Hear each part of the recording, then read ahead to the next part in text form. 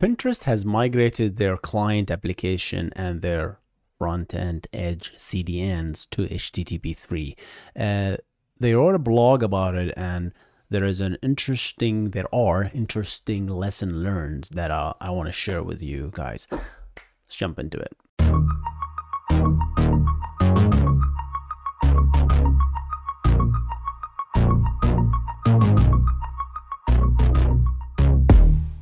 Welcome to the Backend Engineering Show with your host, Hussein Nasser.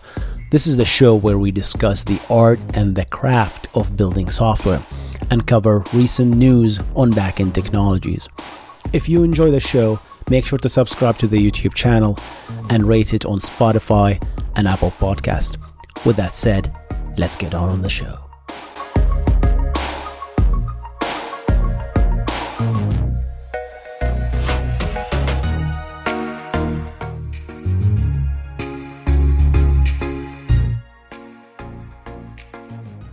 All right, so this comes from Pinterest Engineering Medium blog. Quite an interesting write-up. It's missing some pieces. I don't mind, but I wish they had added those pieces. And I'm going to talk about what are those missing pieces. There's probably a good reason for that. This article is written by Lee Ma, Scott Beardsley, and Huyen Yan. Now, Pinterest operates on HTTP3. We have enabled HTTP3 for major Pinterest production domains on our multi-CDN edge network. This is a very subtle sentence. Domains. We have enabled HTTP3 on a domain.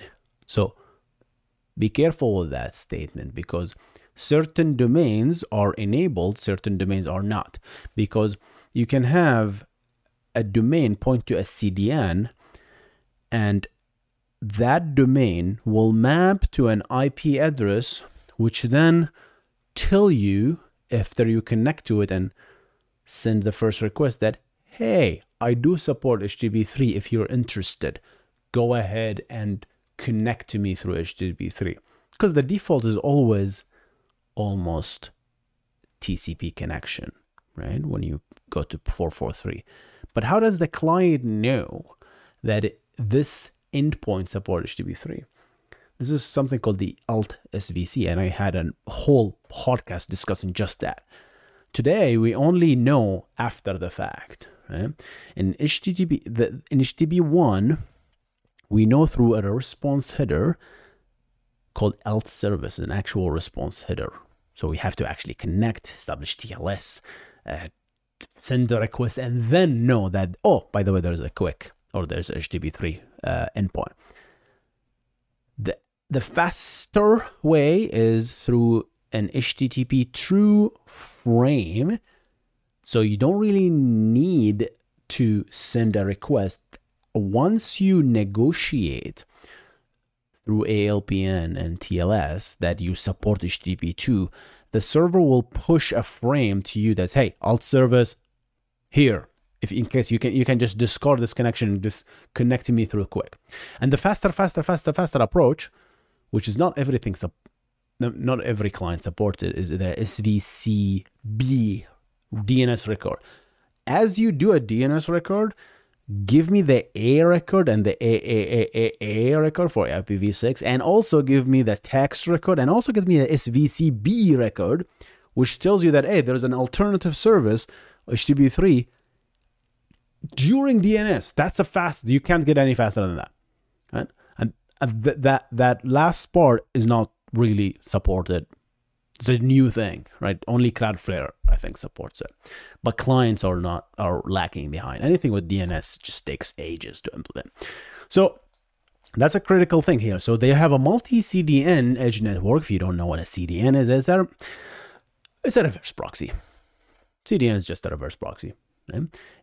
You, as a client, connect to that reverse proxy, the CDN, and the CDN turns around and connects to the actual origin backend to fetch information, to fetch the actual data. The CDN can't serve you anything on its own. It has to fetch it from the backend. And the beauty of CDN is caches, is a huge caching layer. It's a close to the clients. So if you're coming from India, you resolve the DNS, you're going to get an IP address closest to you. If you're from the US, California, you're going to get an IP address closest to you.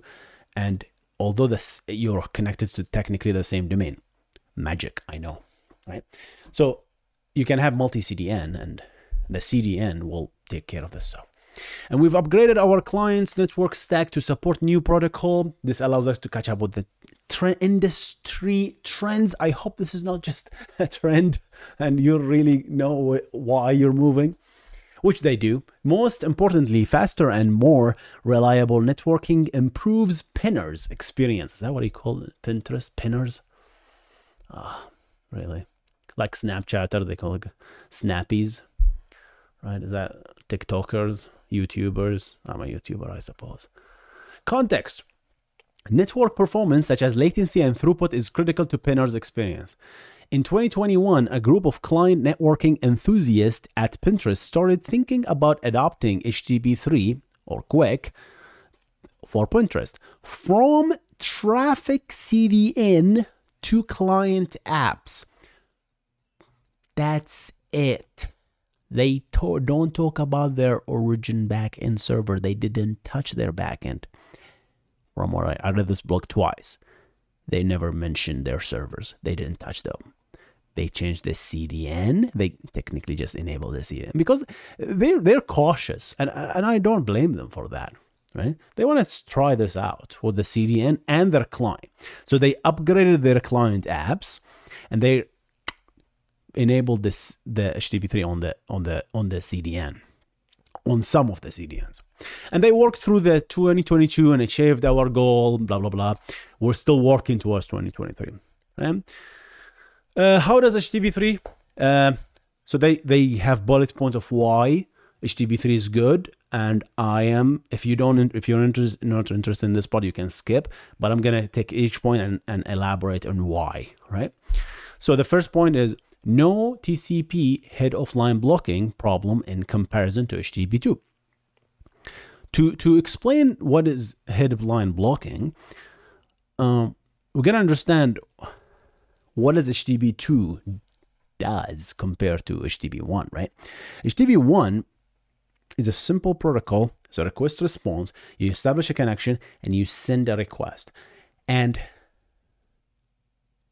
ignoring concurrency and pipelining, you can only send one request on that connection, and you can't send another request on that connection until you receive a response. That connection is marked as busy, right?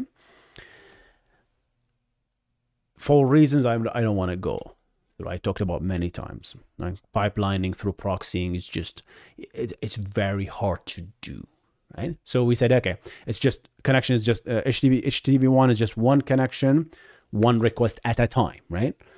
And that's why Chrome and other browsers open up to 6 per domain. And you can set up to 6 in HTTP 1.1. That's why server-sent events with HTTP 1.1 is really not a good idea if you open many tabs on the same domain, because all of a sudden, because the server-sent event is like one request and it's an infinite response. That's what it looks like. So to the browser, your connection is in use, so it needs to open another one, up to 6, and then you're done, right? So the 7th will be stalled. You can't even send that 7th request. You can't even browse anything. You can't send anything to the same domain, that is. With HTTP2, they solve this problem and says, okay, let's add some headers. Let's add some metadata to the HTTP protocol at the lower layer, such that we know that, oh, this is request number 1, request number 2, request number 3, and so on. So they added the idea of streams. So you can create odd number streams in the client side, if I'm not mistaken. So 1, 3, 5, 7, and so on. And you can send requests concurrently. Beautiful. And if you send 7 requests, right, the server, let's say the 7th request, the server is so quick. It's a request to get a text file that is tiny, right? Robot.txt or whatever, or favicon. While the 6 requests are taking long time, the server can immediately respond with the 7th request on stream number, whatever, 13. Right? Do the math. Yeah, so it can respond immediately with that, and it can continue process. So that's the idea of that's the state of the art in the mid 2010s, right? 2014, 2015. That's like a big thing, right? Like to HTTP2. Yeah.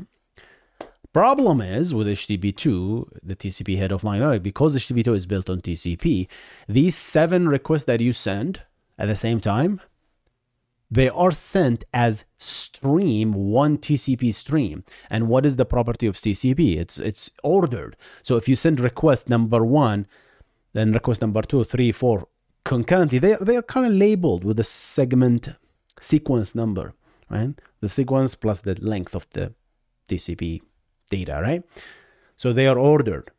So what happens if you send all these things, but the server receives only segments 2 to segment 7. Assume 1 segment per request, 1500 bytes MTU, right?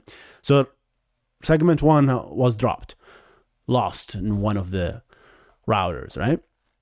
And the server, specifically the kernel TCP IP code, will never deliver the data to the receive buffer for the application to actually read it, because it's not correct to the TCP. You have missing data. Right? Segment number 1 is missing. So I can't deliver anything after that. That's called TCP head of line blocking. So that means we technically got request number 2 and 3 and 4 and 5 and 6 and 7, and the server can technically process them, but we can't do anything about them, unfortunately. And that's TCP head of line blocking. QUIC solves that by ditching TCP altogether and building everything on top of UDP, and having the idea of streams actually logically grouped and sequenced per stream. So now we're sequencing on the streams, not at the connection level, right? Does that make sense? So if you're sending requests, you're only gonna head of line blocking at the stream level, which is fine, right? Sure, I'm gonna send the same request on the same stream. Just don't do that. Open another stream and send your stuff concurrently. But yeah, that's the state of the art. Plus, QUIC, effectively HTTP3, also combined the connection establishment and the encryption of TLS, which is another thing you had to do, right, into one round trip. So instead of doing it 3-way handshake, then TLS, whether 1.2 or 1.3, you all do that on one step, right? So now, connection migration across IP addresses, which is good for mobile use.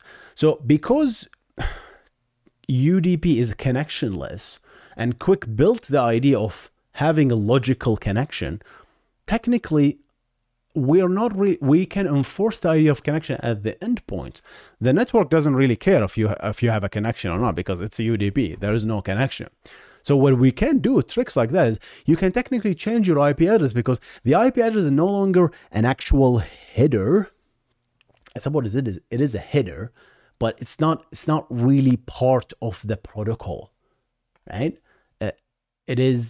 You can change the IP address, but you can tag every datagram that you send with the connection ID, uniquely identifying this connection. So if you're moved from your Wi-Fi to 5G, you left home and all of a sudden your IP address changed, technically QUIC can migrate your connection, because you're still sending the same connection ID, right? But your IP address changed. So the server will look up and says, oh, of course, there's authentication and stuff like that to migrate the connection. But once you do that, it's like, oh, I trust you. You have the same connection ID, but you came from the different IP address. We're good. So we don't have to reestablish the connection. Pretty cool stuff.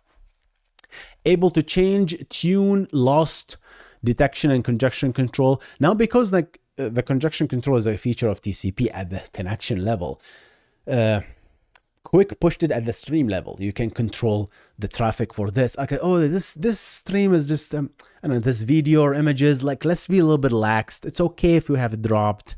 Sure, one frame or another frame will not be as good. But sure, be a little bit relaxed. Well, this is an actual, I don't know, source code that's getting delivered, so we need a better reliability. So of course, reduced connection time. So one round trip instead of however many, right? With TCP plus TLS, it depends on the version of TLS, right? And the ability to do also zero RTT, like literally zero RTT, nothing, right? So you can send data with the first request, not first request, first initiation of a connection, right? It's challenging. It's not really easy to do, but you can, right? Zero RTT data.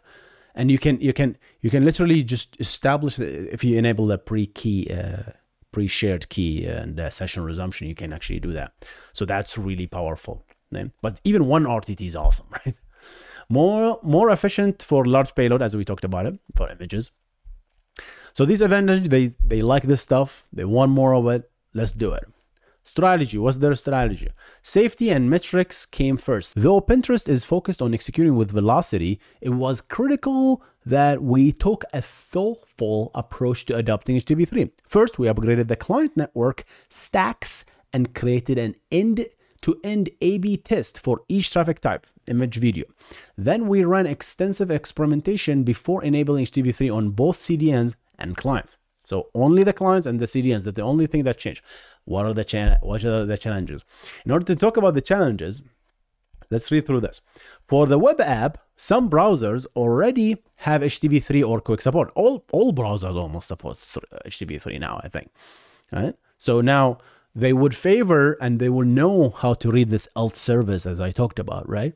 And move to that accordingly. So they gotta be careful with that. It's like they can't just light up Quick on the server and all of a sudden the browser start using Quick and they have bugs in their code and the apps start break, right? So they have to control that. And they're talking here about the OS version and also Android. But here's the best part. Our CDN vendors are different phases of HTTP3. Some CDN vendor supports, some doesn't. So, and since all of them use almost the same domain, right? They just flip with the domain. Here's the interesting thing. You can do a DNS resolution, get an IP address, connect, and have that domain, that IP address belong to a CDN that supports HTTP3. And so it will return, I don't know, whether an H2 frame or response header, or even if it's sophisticated through the DNS, it will tell you, I support HTTP3, connect to me, turn around and connect to me through a quick connection. Because you got to destroy your connection because it's a different protocol. You can't just use TCP, right? So it turns around and does the quick connection to establish HTTP3. And here's the thing. The DNS time, the TTL, time to live, is short. So what happens if you now turn around and do another DNS, right? And get another IP address, because the TTL has expired. So now you're pointing to another CDN that happened to not support Quick. But guess what? You're still using the same domain. So what is happening here is, at the client side, the client has cached the knowledge that this domain supports Quick and HTTP3, but then it pointed to a different IP that doesn't, and all of a sudden the things break. And that is the most interesting thing I've ever seen. I never thought about this before. Apparently there is a discussion going on with this. So how did they solve this? They solved this by making the DNS TTL very close to the alt service TTL, because even the alt service has a time. Like it trusts this quick, I guess, connection or endpoint for this amount of time. If you make it the same time, they're going to expire at the same time. So the client will learn to ask again, effectively, right? Or do you support or not? And that's basically the most interesting thing here, I think. So they conducted a lot of tests, A/B testing to do that. They added a feature flag in the client side to enable that stuff. Current state, what do they have right now? We have enabled HTTP3 on critical traffic types and upgraded leveraged mobile clients network stacks to utilize HTTP3. Traffic. HTTP3 is enabled on major Pinterest production domains on our multi-CDN edge network. Major, not all of them. Right? Web will get it for free. All right. If it's a web client, you'll get it for free because it's a browser. iOS, you do an images API traffic will be served through Coronet plus HTTP3, 70%. iOS native stack is going to do AV player, and Android is going to do Expo player Coronet. Here's a showcase showing some numbers here. I didn't really understand these diagrams, so I'm not gonna go through them. But the interesting thing is really right here. The network request round trip latency before and after HTTP3. So the round trip latency here is measured from the client side from request sent to response received, right? Based on 1 week of network layer collected in Q3 with Apple networking HTTP2 and Q1 with Coronet when HTTP3 was enabled. So they in Q1 2023. So you can see that for those listening, we're looking at, what is this number on the left hand side? What is 2000? What is, okay, around, is it millisecond? That doesn't make any sense. 2000 millisecond, that is really slow. I guess yeah, they're calculating the request itself, right? But still, goddamn slow. What? 5 seconds? I have no idea what this metric is. 5 seconds is really slow, and going down to 3 seconds, that doesn't make it even better. Unless like they gotta include something. It's like, what is it? Am I loading an image? Am I loading a large whatever video? That makes sense if it's like a video, but yeah. So as you can see, guys, here, the future of work. Let's read the future and discuss a little bit. We will continue to invest in HTTP3 for sustained impact, including increasing HTTP3 coverage, explore other network stacks. So they're still exploring, playing with things, further improving our HTTP3 adoption rate, and experimenting with various congestion control algorithm. Because there is so much to configure here, especially at the stream level with Quick. You do so much things. I'm still learning so much about this stuff. Exploring zero RTT connection standards, because they don't have that right now. Because zero RTT is like something. It's really, first of all, it has danger to enable, and I talked about that in one of my blogs. Replay attacks are a real thing here. I mean, if we're replaying an image, who cares, right? Just read the whole image. But if you're replying an API call that is kind of changing something, and that you send that through zero RTT data, that is dangerous, right?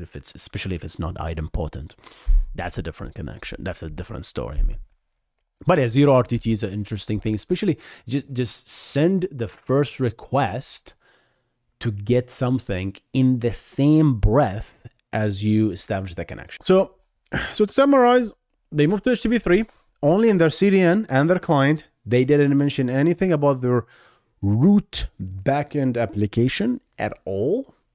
Are they gonna, even in the future plan, they didn't talk about like, hey, we're not gonna touch this. Seems like they're staying on HTTP2 on their backend. They're not touching that as far as I know. Reasons, I think they're just playing it safe, to be honest. It's easier to move to the CDNs, because as you cache stuff, your clients will just hit the CDN. So what is the value of moving your backend application so that your CDN can talk in HTTP3 with your backend application? What is the added value there? It's not like the CDN is going to change its IP address, right? It's not like it's going to walk, like it doesn't have legs walking through multiple places and it changes. So the connection migrations doesn't have any value, right? Probably the network between the CDN and the backend application is probably high enough and strong enough that like the ops are lower.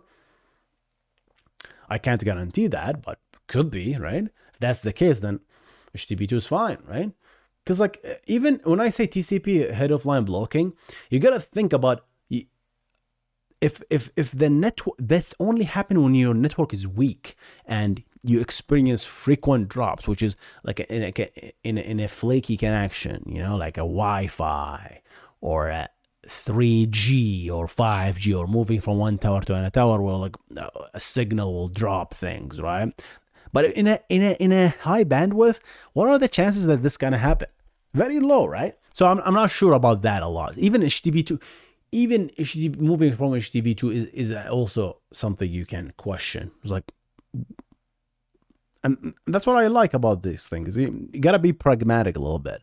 So okay, why should I move? And they probably ask the same question. Why should I upgrade my backend origin? If I don't have to, I'm not gonna do that. HTTP is good enough, right? Okay. Plus the CDN is gonna create one connection to the backend and probably stream everything on that connection. That's it for me today. I thought I'll share this news with you guys. Pinterest moved to HTTP3. See you in the next one. Goodbye.